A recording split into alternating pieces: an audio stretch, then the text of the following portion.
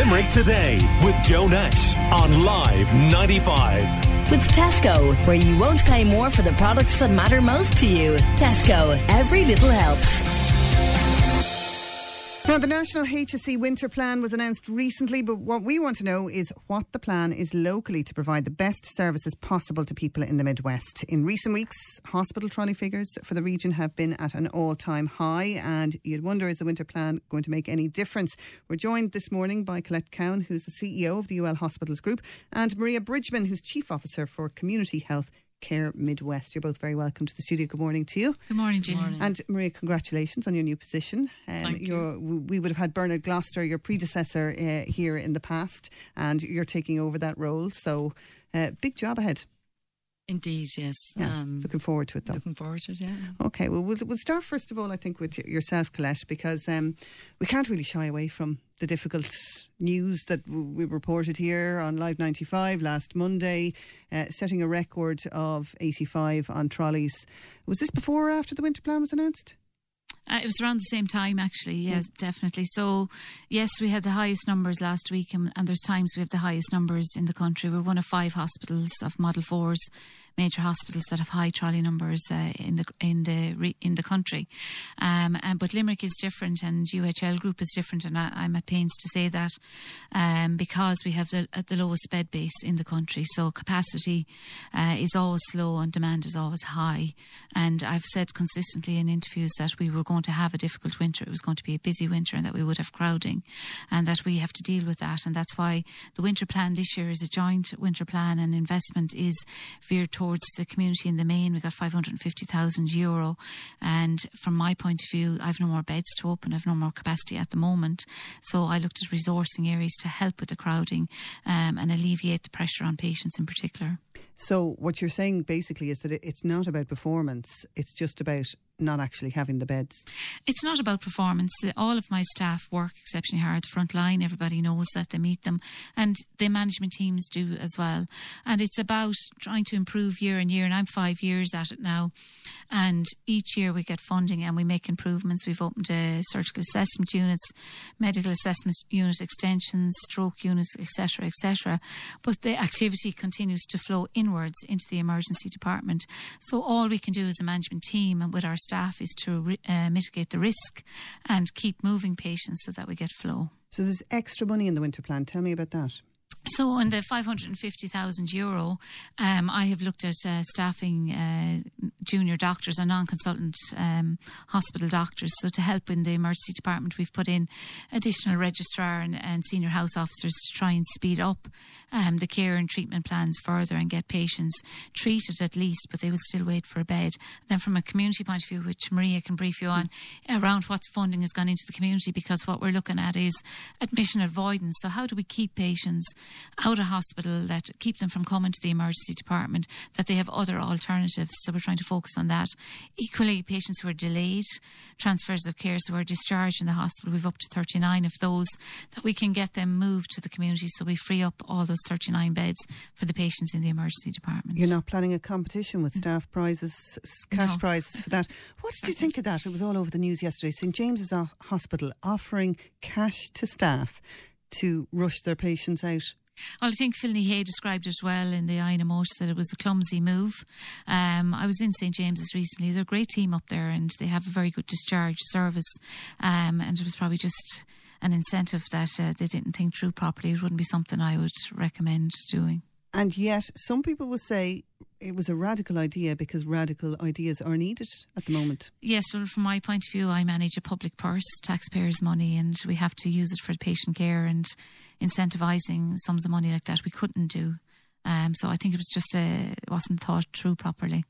So, Maria, will you talk to me about how what you do in the community can support the hospital and, as Colette was saying, prevent the admissions that might not be necessary, and also maybe to support the people who are coming out the hospital at the other end?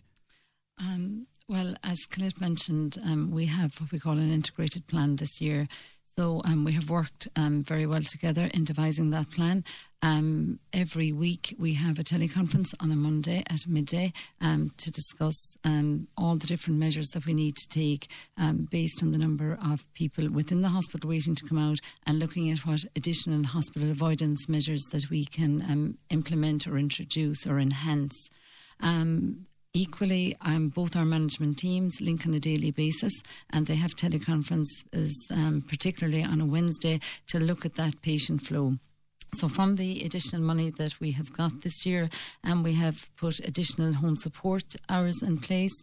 We have ring-fenced 100,000 for aids and appliances, specifically to support people getting those appliances that they need to get out into the community.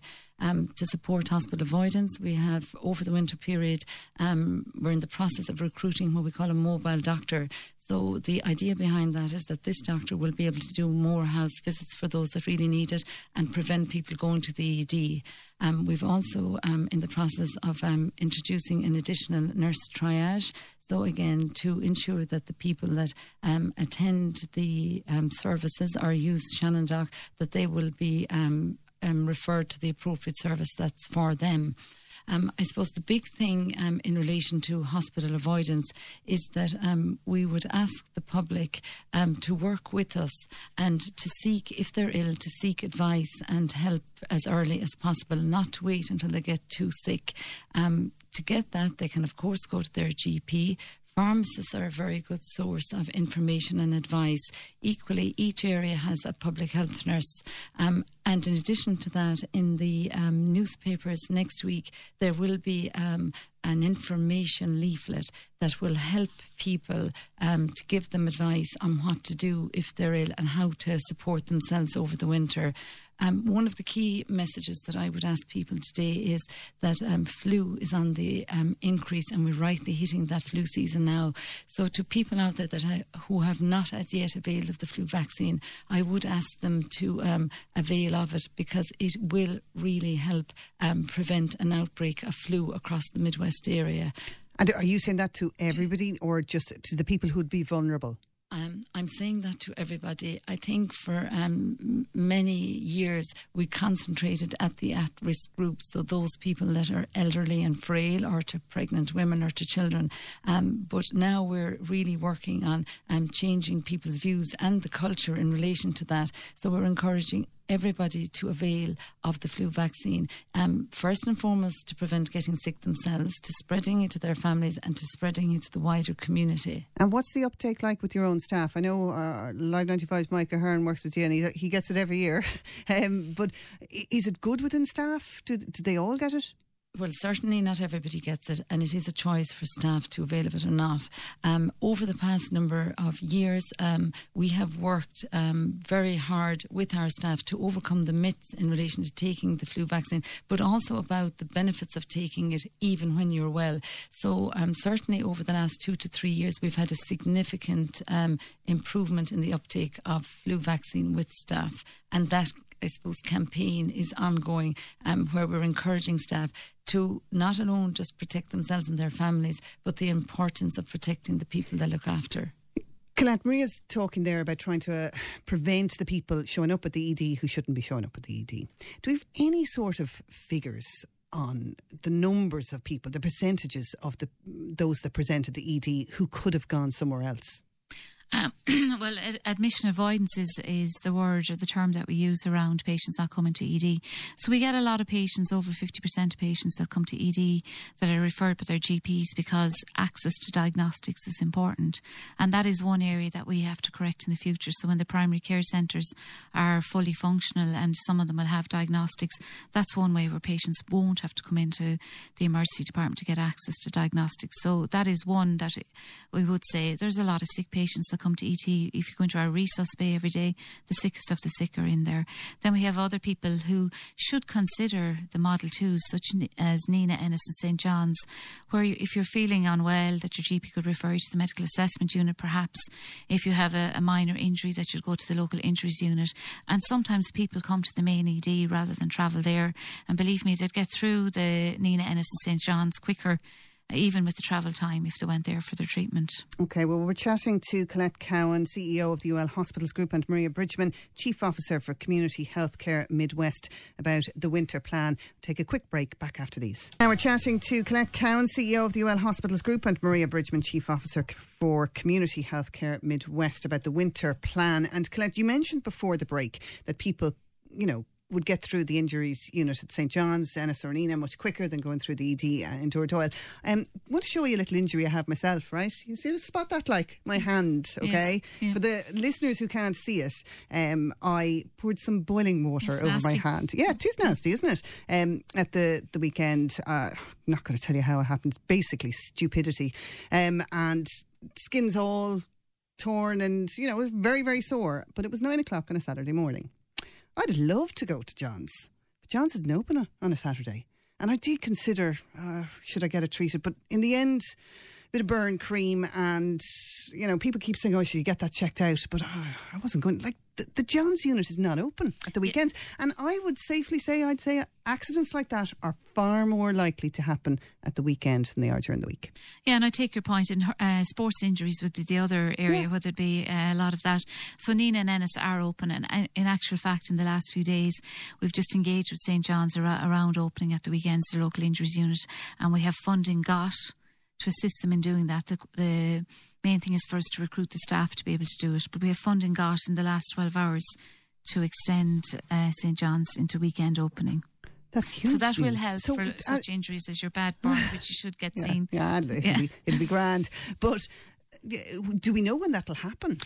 So I'm just engaged with the CEO there. They have a new CEO, Emer Martin. I'm meeting her this evening, actually. And the funding was given by the HSE National. We got a letter last night, actually. And it's just to see how she can get the feet on the ground as fast as possible. And that will help the service. It'll help the local injury service.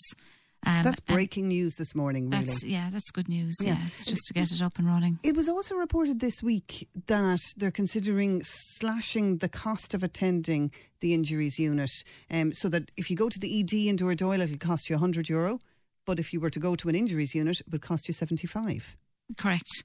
I saw that and was looking at it, of course, with a cynical view, because the main thing that we have to do, I've no issue with slashing the cost and that people should go to the local injuries unit. What we have to be careful as management is to make sure that people don't go to the injuries unit with a different illness and they're quite ill for the lower cost when they should be going to the ED in Limerick. So it's to look at that criteria, and we have to manage the message. I don't think it's policy, it's agreed politically just yet. Yeah, and somebody else made the point that there's a huge number of people who don't ever pay it anyway. That's true. Yes, it's a difficult one trying to collect the payments from people. Okay, well, look, we'll move on to an issue that was raised by Mary Fogarty on this very programme in the last week, and that's the issue of fire safety concerns. With 85 people on trolleys around the hospital, she was very concerned that entrances and exits were being blocked, and that if a fire were to break out, that it would be a serious, serious emergency. Yes, so Mary and Phil Hay, the secretary of the INMO, met with me. I invited them down during the week. We met for over 3.5 hours. But just to talk about the fire safety, we are guided by the fire officer and the regulation, and the assistant fire officer came in to see us last week and did an inspection and gave me a copy of the report last night for my commentary. And we have rule sets from the fire officer around where trolleys can be placed, and we don't block fire exits. We also have done a lot of simulation training and have fire marshals in place, so we do follow the rule set around it. So I have to say that is something that we're stringent about, and we do have a health and safety officer as well. That aside, the place is crowded, and we have to relook at that again around trying to give more dignity for patients and privacy, because that would be the main thing that comes up all of the time. But we're working with the fire officer, not against him. And the other night, beds were opened later in the night after the fire officer's visit. That would have been my surgical assessment unit, where patients were due to come in the next day for surgery. So I have to balance the risk across the hospital side for many patients, and the fire officer has to balance the risk of fire. So we work closely with him. The new MRI service. Tell me about that. Yeah, delighted with that. And I mean, that was again thanks to the public and the politicians for assisting us in that bid. The MRI is a mobile unit. It's en route from Letterkenny Hospital, actually. It's a big move down the country on the roadways, and it will arrive on the 16th of December, and we want to have that operational before Christmas. It's a managed service, so the team come with it, and we plan, and that will really assist us, because on any given day we could have anything up to 40 patients waiting for an MRI scan.